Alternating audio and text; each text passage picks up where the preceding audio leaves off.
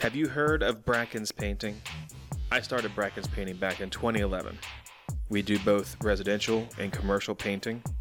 We have contractor's licenses in West Virginia and Virginia, and we carry all the necessary insurances like workers' comp, general liability.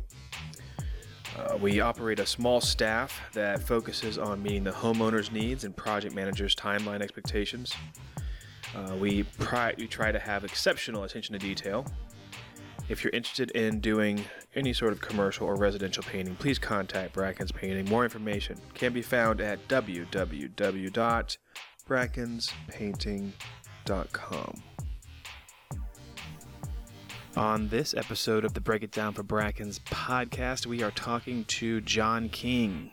John lives in Charlestown, and he is running for sheriff in Jefferson County. Let's hear what he has to say. John, thank you for being on the Break It Down for Brackens podcast. Thank you, Kevin, for having me today. Let's start with your background. Tell me where you're from and a little bit about John King. Well, Kevin, I grew up in the city of Falls Church. It's a very small city, very similar to Charlestown. I knew the mayor, the chief of police, all the school teachers lived pretty much in the city. I loved the environment. After graduating from high school, I went to college at the College of Charleston in South Carolina. Where'd you go to high school in Falls Church? I went to George Mason High School. Nice. I went to O'Connell. Oh, right around the corner. I used to live on East Columbia Street. Nice. Okay. Mm-hmm. Yep. Like I said, I'll interrupt you. So that's fine. And after high school, I went to the College of Charleston, South Carolina, majored in business administration. After college, I came out and I did a little bit of work for the AFL-CIO in their accounting/intern program for a little while. And a neighbor who was a parliamentarian of the Senate asked me if I was interested in a law enforcement job. They were looking for people with that background, with a college background, looking for people we're doing police work. And I thought, well, I like people. I like being outside and doing things. And I thought, well, let's try it. And what year was this? 1980. I started January 27, 1986. Nice. Okay. I worked there, 32 years. Okay. A long time. As a police officer? I was a police officer. I was a special agent bomb technician. I was a hazmat technician. I was a protective agent. And which county was this? This is in Washington, D.C. Okay. I work for the U.S. Capitol Police. Gotcha. Which is a federal agency of about 1,800 gun carriers, plus a civilian support group. We do protection of members of Congress throughout the United States, overseas with U.S. senators.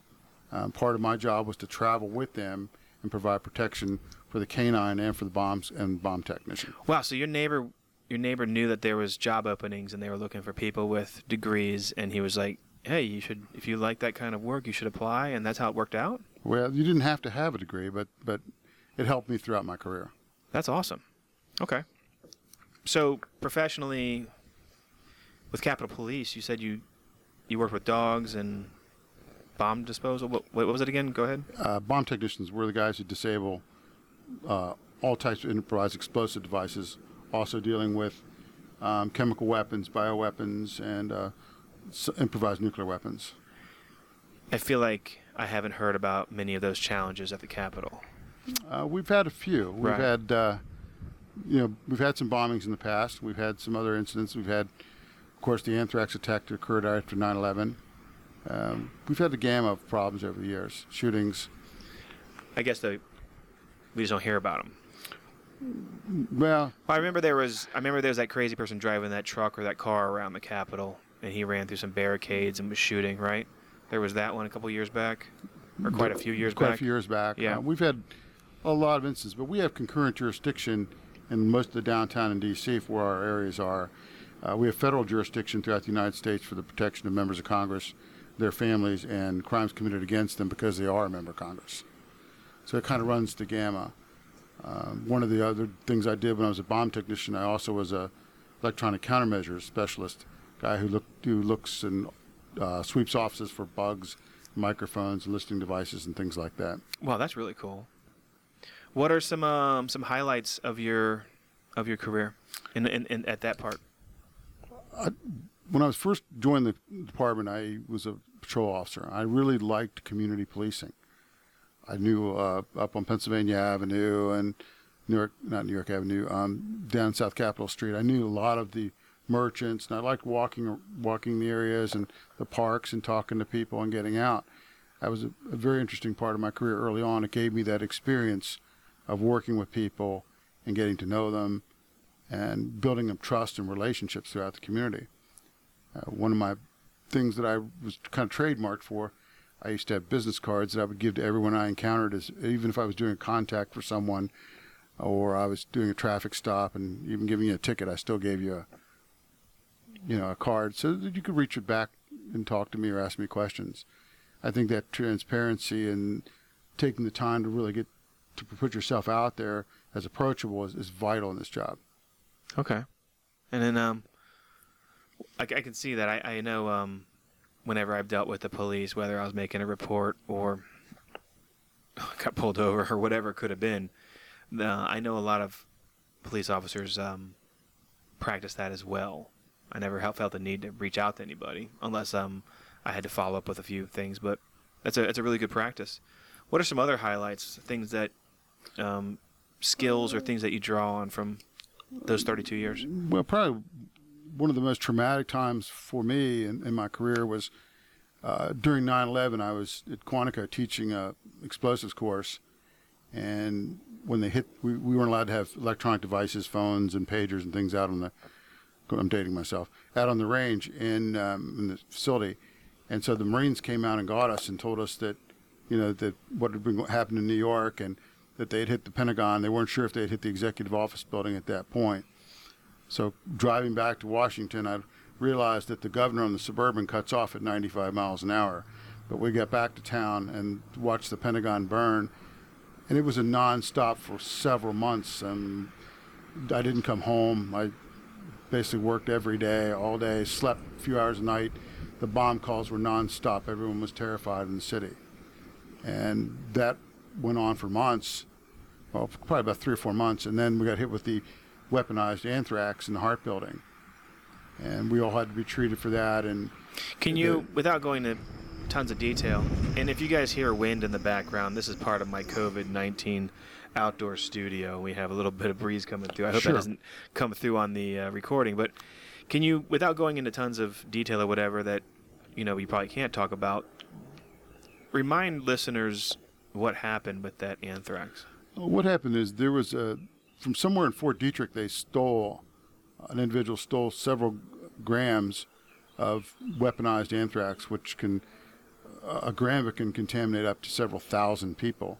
And it was milled down to a very small amount to actually infect you and kill you. And it was completely throughout the entire Hart Building, the post offices, and other congressional facilities, as well as the Brentwood post office, where several people died. Myself came in later that evening and was cleaning the gear that they used, and I took a huge load of the anthrax and came up positive. After taking Cipro for 6 months, I went off to Cipro, and immediately the anthrax went active in my system and hospitalized me in Fairfax Hospital for about 10 days, where they had more IV tubes than I could shake a stick at. Wow. I feel like, what year was that? 2001. Man, that's so long ago, but at the same time, I don't remember that amount of detail. I remember hearing the news and how the building was shut down and everything was kind of quarantined and everybody was... I feel like once it passed the news cycle, you didn't hear about those sort of follow-ups. It took months to clean it up. One of my jobs was to work with Chris Wagner from the EPA as a liaison to them, because we did all the cleaning at night. So, it was all tarped, so people weren't actually seeing what we were doing. So it took several months, because there was a lot of things that had to be removed from the buildings that had to be cleaned with ethyl dioxide and chloride and dioxide. I don't know, going into all the boring chemical stuff, but part of that was working with the people to set up the new screening process, which I can't talk about, for all the mail and things that they set up on the Hill and other government agencies throughout. Okay. Well, that's got to be incredible. Is there anything else you want to tell us about? Because you're running for sheriff, and your experience on the Hill and 32 years of, well, I'm trying to organize my thoughts here. What else would you want to tell us about that pertains to what brings you to today? As far as the job of sheriff, one thing I was fortunate in my career is that I worked for a deputy chief who was in charge of protective services and for all the investigations and tactical and a bunch of other things within the department, and writing policy for him, procedures, directives, dealing with all kind of different agencies in the government, travel accommodations, budgeting, contracting to different people for vehicles and hotels, and we ran a gamut of expenses that I was responsible for working with him.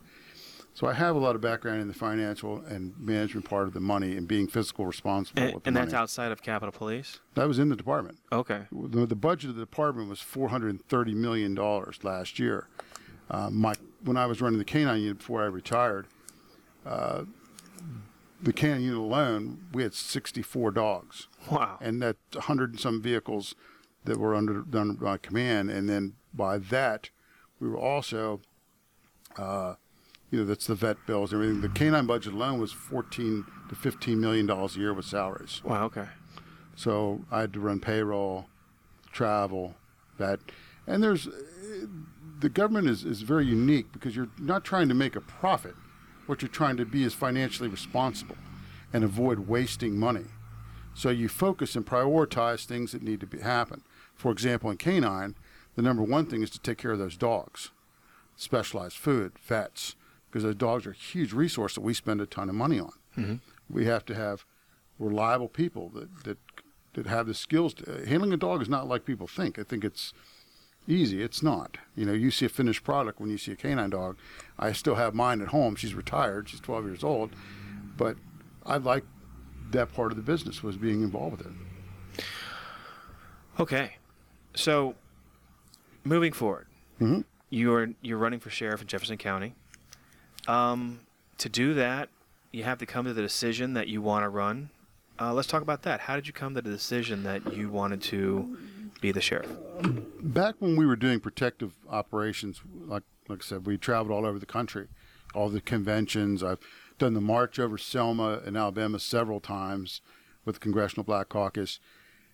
I loved the travel part, so we would come up here to the Bavarian Inn with the Democratic senators or someone else. Hold on. Let's back up for a second. So when you say protective services, describe what that means for me. I'm sorry. Protective services, we have a unit called the Dignitary Protection Division. When they go to large congressional events, we take our bomb dogs, detection dogs. We take bomb squad. We take our tactical SWAT, which we'd call it a SWAT. We call it our tactical teams. And we take the protection, and we take some other uniform units to secure them for the Congress. It's primarily because if something happens and we have to get out of there, we need to make sure they're in a secure facility and that they're safe the entire time. Wow, okay. So as part of my job as running the canine, and it was to go down, and part of the protection was to go and meet with all the local chiefs of police here. And I already had a house here. We were already here. We weren't living here full time. We were back and forth. And so I went and met with Pete Doherty's Chief Deputy Jesse Jones. I met with Chief King over in Shepherdstown. I met with Chief Crutcher. And so I got to know these gentlemen, and I really respect them. The Sheriff's Department was very, very gracious to me, and what a great group of talented people. The skills that the Sheriff's Office has here, they have 5 of their deputies have master's degrees. I mean, they're very well educated. They're a very professional department here. I mean, it's a pleasure to work with these guys. And when I retired, after doing some consulting work for the IRS and doing a couple other things, I really said I miss it. I miss being with the guys. I miss problem solving. I miss the leadership, providing the leadership and giving back to the community. This is why I want to do this. It's not. I look at this as an obligation to the county and to the people of the county. I'm not doing this for the profit. That's why on my Facebook, I wrote a letter to the Attorney General, telling him I'm going to give half my salary back, at least, and I'm going to give back all the money I get from the tax revenue. You don't seek office for personal gain. I mean, the small amount I'll get from the other half of the salary, not small, it's probably $20,000, will just cover my expenses and other things. That's a really good answer, John. It's a really good answer. So that's why you've decided to run, which is that's a moving answer. How about your campaign? You have to come up with a platform, I guess is the word I'm looking for here. And the platform, you always pick, 1 to 5 things that are really important to you, or the things that you want to help amplify or fix or supplement. What are some of those items that you want to bring to the county? Well, the one thing that I want to bring here, the price of some of this technology has really dropped. I want to bring some technology here that we used to use. And one of the things that they don't have here is a system called LiveScan. And LiveScan is the ability to take someone's fingerprints and scan them. And in a matter of minutes, you'll know who they are. If they've been arrested before in, let's say, New York or Washington, D.C. or some of the big metropolitan cities.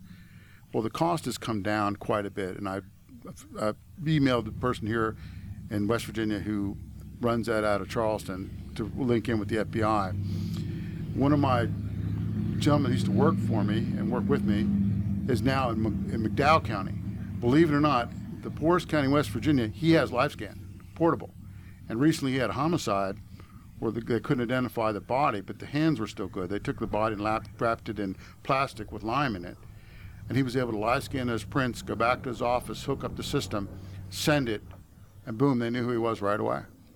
Great system. Right. Also, you can take it to the hospital. You can use it when your prisoners come in. You run those prints, and you'll know right then you want to send it to the FBI and wait 6 weeks. You'll be able to identify people and know exactly who it is. And the screen that comes up, the first screen is the forward view, side view, known associates, scars, tattoos, everything. Wow. And one other part of the technology I just want to talk about real quick. The body cameras and the car cameras that they have in their cars here really need to be replaced. The system, what you really want to have is a system called WatchGuard or similar technology, which is actually seamless. When the cameras on the bodies go 12 hours, right about there in the cars, there's a beacon you put in the sheriff's department lot. As soon as you drive in, all the video is uploaded automatically, and no one can tamper with it, no one can alter it, and only the upper management has access to it, and the courts and the attorneys. So there's no hanky-panky, nobody deletes any film, total accountability, total transparency, and it really, when we first started looking at them at the office, it's a great idea. My daughter's a police officer in Charleston, South Carolina. That's what they use. And it just keeps everything very professional. It's totally accountable out there. If it's a he said, she said, no problem. We go right back to the video. So the first one was Live Track or Live Watch? LiveScan. LiveScan. Yeah. Okay, and then the camera systems. Upgrading WatchGuard. Yes. WatchGuard, upgrading the camera systems. What other pieces of technology, whether it's in the budget or not, would you love to see come to the county? I'd like to see some kind of tag reading technology, whether it's permanently mounted and or vehicle mounted. The thing that makes it neat. License plates. Yeah, it runs Gotcha. it runs your license plates. The neat part about that technology is that if you have a vehicle of interest, let's say we're tracking a drug dealer out of Baltimore, and there's the task force, we're looking at someone, that vehicle leaves Baltimore, that tag can go into the system, we can flag it. And when it hits Jefferson County line and comes into the county, we know it's here, and right when it came through and where it's going. You get the tag if they're coming Route 9 or they're coming in 340 or wherever they're coming in the county. Now, we don't know exactly where they're going from there, but we can track them that they actually came into the county and pick it up along the way. And are also those we the get ones stolen I see? vehicles. Are those the ones I see mounted to the back of police cars? Some of them are mounted to cars. You can also permanently mount them. Okay. So if you're looking for things like stolen vehicles and in a terrorist watch situation, you're looking for vehicles that are, how many times have we seen that vehicle in that particular area? Then we look at that tag and we profile it to see if that's a person of interest. Okay. So it has a lot of it has a lot of uses other than just finding stolen cars. Yeah, that's pretty high speed. When I think of cameras or I think of that sort of thing, I start thinking about traffic cameras. I have a street. We both live on Samuel Street, and Yes. and your section has a little more stop signs than my section does, and we get some real speeders up and down this highway and out this road. And I would just love to have either speed bumps or stop signs or literally a way just to pop people and condition them down to not, right here, we're also by the police station, the Charlestown police station, and people very rarely speed past there because there's almost always a cop sitting there who's going to pop you. But Samuel's a really great cut across town, and people get into their lives, and either they're jamming to music or they're whatever they're doing that makes them speed. Luckily, there's not a ton of kids playing in the street here, but it's mildly dangerous. What about is that the sheriff's department that would install or do some sort of camera speeding? Or unfortunately, because of the legislature in West Virginia, it's not legal to install traffic cameras here. Oh, okay. If we could, I'm a big advocate of it. We used to have them in the city, and believe me, my own guys would get caught. And I would come to roll call and pass out tickets and say, guess what? Oh, man. I'm sorry, but, the police are not exempt. Sure. We're not above the law. Just like when you see someone going down the street and they're typing on the CAD system in the car. There are times that are emergencies, but generally I tell people you have to set the example. You're on the phone. If it's that big of an emergency, you're running code 1 to an event. Or if it's something that's just routine business, pull the car over. I can't tell you how many complaints I got with citizens taking pictures of my guys on the phone or typing on the computer going down the road. Sure. And wouldn't I give you a ticket for that? You would.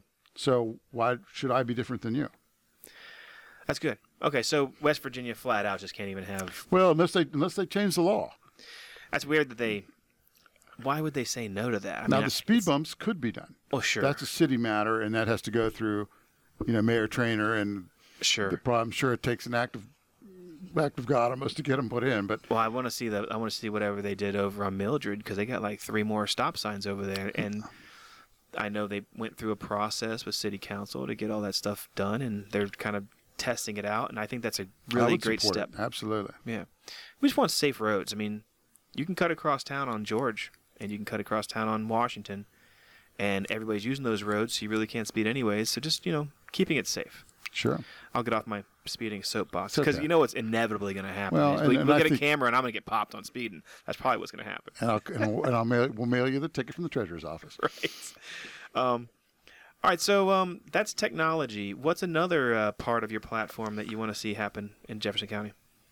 I really want to work on the community policing aspect too. I posted the Faith Watch on my Facebook, where we talk about, in my webpage, about how the sheriff's office is involved with the churches and supporting them with information, training, bulletins, a quarterly meeting with the churches that want to join into it. And it's a great network to share information and build trust. Those kind of things are vital in all these organizations in the county, that we need to get some of these leaders together and start building the trust back. Recently, I was at the... I'm sorry, you called that community what? Community policing. And what you mean by community policing, and I know every time on this podcast I always ask some of the dumbest questions, No, I actually don't totally understand what that means. And in my mind, does that mean neighbors looking out for neighbors, or... Well, community policing really is the police reaching the neighborhoods and reaching organizations within the community, whether it's the churches. I'll give you a great example. We were at the forum for the Tea Party over at Clarendon, and one of the gentlemen approached me after the meeting, and he said, there's an old substation that's up on Shenandoah, which Shenandoah is one of the things, when I was out getting signatures, they told me they weren't getting enough police response up there. So one of the gentlemen approached me, and Paul, I won't go say his last name, but he approached me and he said, why don't we modernize that substation, put some better computers in there for the deputies to work, and let a deputy or two live up there. That used to happen. It stopped about 6 years ago. Then they would be there in the evenings a couple days a week as part of their free rent. They would be there a couple days a week to interact with the citizens, and they could come in and talk to them and ask questions and build a rapport with them in a relationship. Right. So that's the kind of thing that we want to do. We want to be out there, and we want to be approachable to people.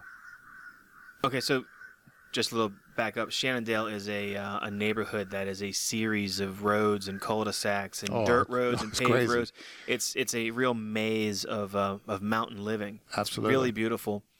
And it's almost, you get a little feeling, it's a little bit like the Wild West, because you can have big, beautiful houses right next to some dilapidated houses and vacant houses, and then good people and some trouble up there. So that's really interesting. So community policing, tell me how a church would help with that.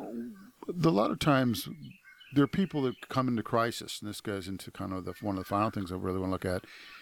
They go into crisis, and there's not, let's say, for example, a family's in an accident on 340. The police show up, and they'll do the notification and other events that are involved with the paperwork. But at the end of the day, they would be able to reach back to a person of their faith or a pastor, someone in the community that can deal with them on that front. But also, the churches are a lot of eyes out there in the community. They see a lot of things. They notice things. And people are more likely to approach you if they know you and that you have that relationship with them. One of the things that we used to do was give self-defense classes at some of the churches that were in the city. And even though where I lived in Fairfax County, they did that. They actually did site surveys for the church. They came out and they looked at the church and said, well, this is a problem area, it needs more lighting or cameras or alarms or whatever their problems were. They're having any problems at the church with vandalism, breaking in. So they built a relationship. And we hate to talk about it these days, but even active shooter. They talked to him about how they should react if they have an active shooter in the church. Right. And what measures they should take. There's a lot involved in that, for sure. Yep. What was the final thing you want to talk about? The final thing I want to talk about is the heroin epidemic that's going on in this county and in the region. And we need to really look at and in D.C. there was a lot of drug activities with people like the E Street Gang, Jamaican Posse, and MS-13, which they pretty much run out of the city. Enforcement at a street level is, for the end user, is not effective in the long term. It's not going to solve your problem. You'll never solve the problem completely, but you sure can put a dent in it. If people will coordinate information and share and get into a program where they're reaching back to where we know the drugs here are coming from Baltimore, and we know they're coming from New Jersey. We know they do exchanges on the sides of the roads in different places, like rest stops and different things. There's a lot of information out there, and there's a lot of eyes out there that once you set this up can start looking. You have to trace it back to the people that are bringing it into the county and be able to apprehend these people. And there's a whole lot of matrices and other technology I really can't discuss here, but by combining with the feds and the state, we can definitely move in the right direction, crossing state lines in a region to try and fight this problem from the enforcement. But also with the enforcement comes the treatment. We need to look at the treatment aspect. There's a shot that people can get now. I don't know if your viewers are aware of it. It's once a month. It's $1,500 a shot, and it completely disseminates any of the heroin effects and alcohol. Okay. But once again, where's the insurance money to pay for this?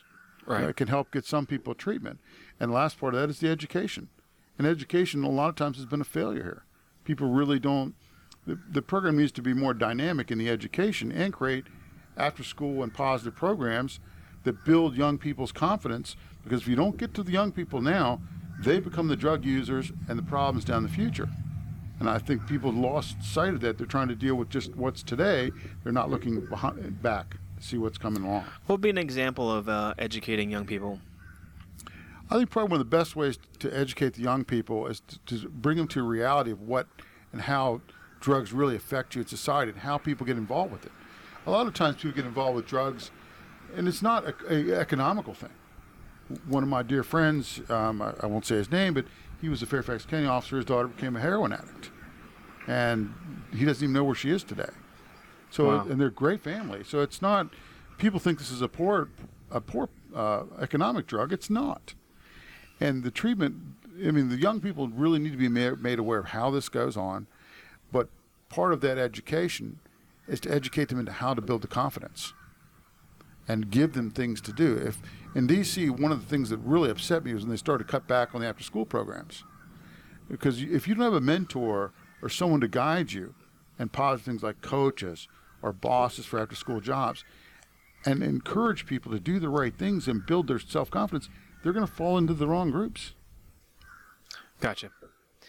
What about Are there programs that you know of? And again, this is this is assuming you're already sheriff, I guess. But like, are there programs out there that educate parents even to know the signs? I would have to check. Honestly, I don't know what they have here in this county as far as how they educate the parents on that or what the schools are doing. I know the right people to reach out to ask that question. Well, yeah, I just in regular conversation, I'm just trying to figure out, like, I mean, I don't have kids, so I'm not looking for any signs. But my children, I always said, look at who they're hanging out with. Yeah. If they're hanging out with the wrong crowd, they're going to be involved with the wrong things. It's a very good way of looking at it. Earlier you mentioned CIT. Okay. CIT was a program that started several years ago in the mental health industry. And what it's designed to do, not only for law enforcement, but for firefighters and for school teachers and for others, to try and recognize people. It's kind of like a mental health first aid. Okay. So if someone is in crisis, it gives you the ability to determine, well, maybe they're bipolar, or maybe they're having a nervous breakdown, or maybe there's something more than they're just upset. Gotcha. And a lot of times it combines with alcohol and it combines with drugs, so you have a multi-tiered event. But the real objective with CIT is to take the time to figure out what's going on. And they train you how to look for behavior patterns, how to look at things that are going, not to make you a medical professional. What's it stand for? A crisis intervention team. Okay. Or crisis intervention training. It goes kind of hand in hand, but it really is a valuable tool. Because there are a lot of people. I had a woman who attempted suicide in a park one time, and she had slit her wrist, and she left a note saying, my medication doesn't work anymore. And we took her, transported her to the hospital. She had her medication with her. Her doctor thanked me for getting her there. And it's taking that extra time to look at the totality and realize people need help. A lot of people don't need to go in the system. What they need is help. A lot of times putting someone in the system makes them worse than before we started. Because good Lord knows what's going to happen to them once you confine them and put them in with other people. This reminds me of a conversation I had with Dr. Lynn O'Connell. She's out of Huntington, and she was describing to me a training system that was for the security guards at the main hospital in Huntington, and that they were trained to identify somebody who was not just causing a ruckus, but was also suffering crisis. Or in some sort of drug crisis, or not possibly ODing. And they, instead of escorting a troublemaker out of the building and throwing him out in the street, they would find the right doctor or the right department to get them to. That's kind of the same thing. Sure. Yeah. It comes in a couple different formats. Sure. But the idea is to provide another tool for the box to deal with people. A lot of times, law enforcement is not about putting the handcuffs and putting people in jail. The idea is to help people, to get out there, recognize what's going on, and try and resolve it the best you can, and move to the next thing. Okay. Crisis intervention team or training. Talk about Faith Watch. That's the churches. So you're running as an independent. Yes, sir. And to run for sheriff, you have to claim a party affiliation. Either a party or I'm running as an independent. Absolutely. Okay. So you had to get signatures. What's that about? We had to get a percentage of signatures of people that actually voted last time. Who sets that? The county sets it. I think it's 1 or 2% of the people that voted. So you have to go out and get signatures. And when you get someone's signature, you can't just get a signature. You've got to talk to them, find out what they're about, what their thoughts are. The reason I'm an independent, I worked for the Congress for 32 years. I had friends on both sides of the aisle, Republican and Democrat. So I never chose a party. And when I went out and got these signatures, I had a great time. I met wonderful people. A lot of times I would go to downtown and talk the streets. I'd go to businesses and meet the business owners. I did them all myself. I mean, a couple had their neighbors or cousins or whatever sign them, but pretty much it was all just me out there interacting with people. And I got about 15 pages of notes from talking to people, because not everybody would sign, of course, but they'd like to have their say. Right. And when you go out there and it's just like police work. If someone tells you there's a problem and you see it from 30 people, going back to Shenandoah up on the mountain, they feel they're not getting the response because they're on the other side of the river. And you don't hear that from one person. You hear it from 40 people. Right. So there's an issue there, and there's a perception there. And how do you fix that perception? Well, I've got a few ideas how to do that too. But we need to get out there and really focus on what the community is looking for. And that's what I enjoyed about being an independent. I don't want to answer to a party. I don't want no party's giving me money to run for office. Mm-hmm. And what I'm getting is friends and people donating a little money here and there, and the rest is coming off out of my pocket. And I take this seriously. I don't want to owe anybody. I want to be a candidate and a sheriff for the people. I want the door to be open. If you want to talk to me, you give me a call and we set up a meeting. I don't care who you are. It's all about the people. That's great, John. That's great. So I wonder if everybody that I would poll could tell me what the sheriff's job actually is. Like, and you can always think, what's the guy on the horse with the badge, or it's does the sheriff run down people speeding? What is the true nature of the position of sheriff? The sheriff has several responsibilities in this county. He's the oversight. Consider the sheriff the CEO of the law enforcement deputies, the tax deputies, or the tax collection office of Ms. Hendricks' crew, animal control, and the bailiffs. And he's also in charge of the court security. But he's the oversight. And there are a lot of good people here in the county. He's the advocate. When there's something that goes on, he's the guy. He has to reach out and try and make things work for whatever department or whatever they need. To go to the county commissioners to get more money for the deputies, which they need. Mm-hmm. His role is administrative, but you can't sit in an office. If you want, for myself, I'm the only really current law enforcement person running. I have to go. I plan on, once the budget's done in January, I want to go to the 3-week class just to learn the criminal codes here. I know the federal law and the constitutional law, but I don't know, and the court laws, but I don't know the actual codes. And I would like to be certified, not to go out and run the streets with the deputies, but once in a while you need to get out of that office and go out a couple nights and see what's going on. Same thing at the courthouse. You need to go by the courthouse. The guy needs help going through the metal detector because it's crowded. You help him. I'd like to improve that court security. That's a whole topic in itself. But you need to lead from the front. You need to go over. I had a ton of dog handlers working for me. I have no problem cleaning kennels. You mentioned earlier over 100 employees? One time when I first got promoted, I was running a uniform division office. There was over 100 employees, and I'm handling their workman's comp claims. I'm handling their payroll certifications. I'm handling all their injuries.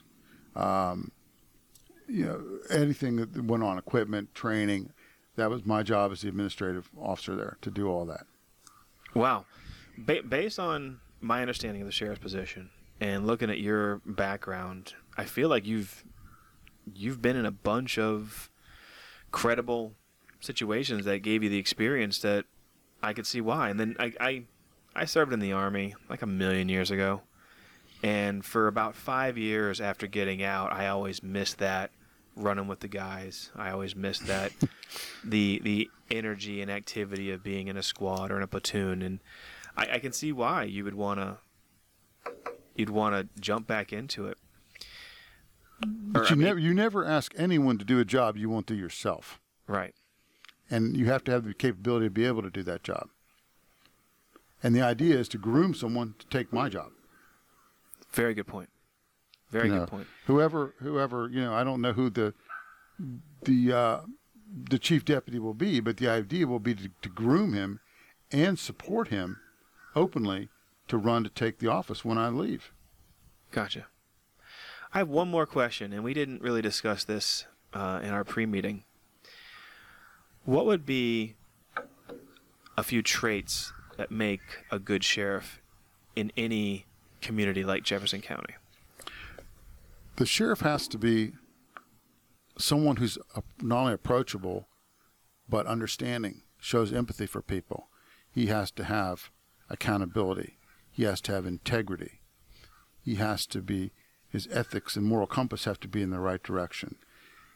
He has to be transparent. You have to be someone who doesn't hide behind things and takes things straight on.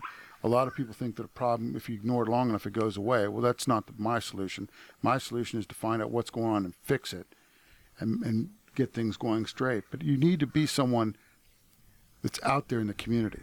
You can't sit in that office. You need a couple hours a day, or you need to get out there. When I was running the canine unit, I could sit in my office all day long if I wanted to.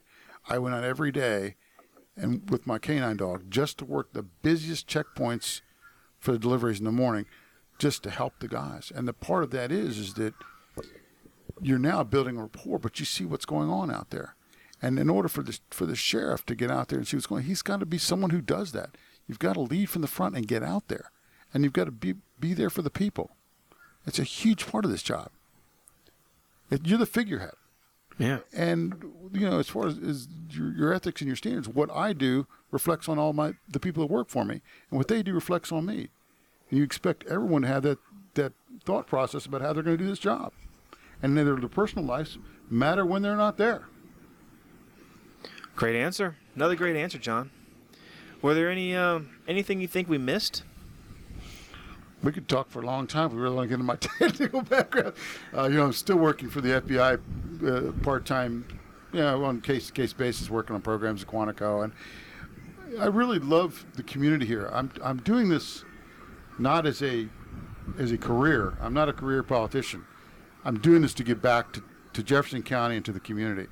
Bring some of my leadership and my experience to take the great, qualified people that are here and just be their advocate to push forward whatever they need. That's what I want to do. That's great, John. Well, if we've hit everything, that was a really great podcast. I know more about the position of sheriff. I know what it means to you. Your background is extensive.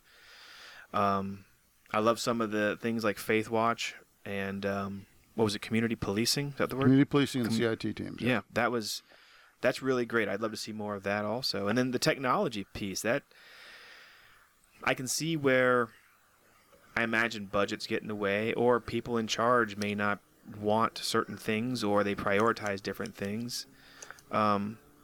It's really hard to talk about the topics of drug trafficking and understand that in a short podcast like this. And I think down the road, if you win, I'd love to have you back so I can understand more of what the sheriff's department and how they work with other agencies can get in front of that.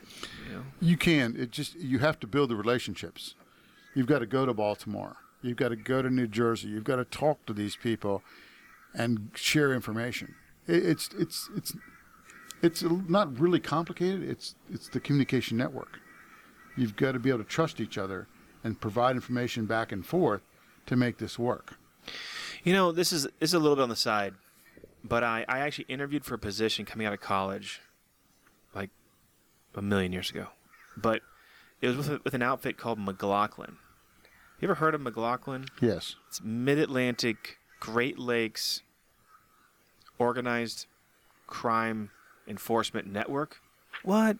That's what McLaughlin stood for. Mm-hmm. That was supposed to be a network where so many of the police departments and law enforcement agencies communicate with each other on kind of what you're talking about. Does that still exist? Or there's several different systems like that. There's iLeads. I think iLeads is going away. It's Cobalt. It's not the Cobalt you and I think of from college. Right. It's the computer days. But it's there's several networks. I mean, they have the NCIC, which is the basic program for the for criminal stuff, for warrants and stolen guns and those kind of things. But there's several databases out there that actually reach across, not to the level of SIPRNet like for the military, but do the things that need to be done. I think that the architecture's out there. It's just a matter of getting into it. Am I wrong to assume that our sheriff's department is linked into things like that? I mean, I assume they just all would be. There's some of the networking, but a lot of times some of these programs, you have to know where to go to get it. Mm-hmm. And you have to reach back to people like Homeland and the FBI. And some of these programs, it's a little fishy to get into them sometimes. People don't, it's a lot of work. And you're going to need a lot of people to, help push this thing forward. But it won't be hard. Gotcha. And all right, cool. Well, John, John King is running for sheriff. Voting day is November 4th. 4th? He's running against 5 other guys, and that will be whittled down after the primary. Anything else, John? I'm already on the ballot. I got my signatures. But no, I want to thank you, Kevin, for having me over, and I wish I could have given you more time, probably, but we'll talk again. Yeah, sure. And November's a long ways away. If you think of things that you forgot, write them down, and then we'll link up in a couple months, and we'll do another podcast. And if your viewers have more questions, I mean your listeners, I would like to come back and address some other issues that they have. This is a hobby for me, and I've been pumping out a lot of content relatively quickly. It's only been available to the public for I think 6 weeks, 7 weeks, and you'll be the 34th podcast, which is quite a bit of content. But I just meet and know great people who have a lot to share, and I have not figured out how to do video yet. I mean, I also have to run my own business and go to work sometimes, and then I got to develop this incredible open air COVID-19 studio where we're literally at a table at 6.5 feet apart from each other, so we're not actually together, and we're out in the open enjoying the fresh air. But I've tried to, or I want to try to figure out how to get questions ahead of time for somebody from the public. But at the same time, you saw how fast we turned this around. We've only been talking about a week, and I was like, let's do it. And then the whole lockdown thing started up, the quarantining, and so it happens really fast, and then it doesn't have a massive listenership yet where people would really even have the questions.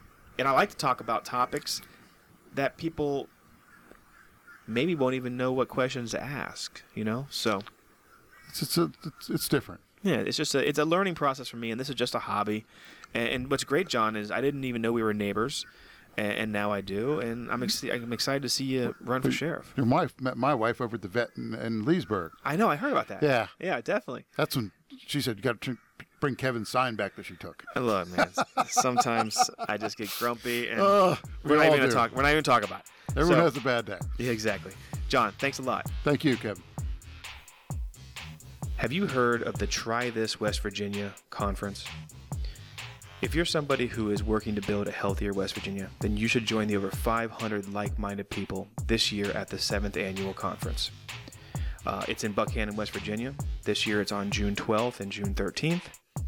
Go there to learn about grassroots efforts that are taking place from all around the state, from community gardens to yoga in schools, running and biking programs, and even maybe building a community recreation center. Once you've networked around the conference, there's also opportunities to learn how to apply for grant funding for a project in your own community. Enjoy 2 days of healthy food, physical activity, and mindful living. Register before March 15th for early bird rates at trythiswv.com/conference. Today's intro song is called Mean in a Good Way. It's written and performed by Peter Clark off of his album Peter Clark After Dark. Peter describes this song as being the best song to learn hula hooping to. Peter is an avid hooper and recently started a hula hoop repair business. If you ever need hula hoop repair, consider contacting Peter. You can reach him on SoundCloud. Just search Peter Clark After Dark.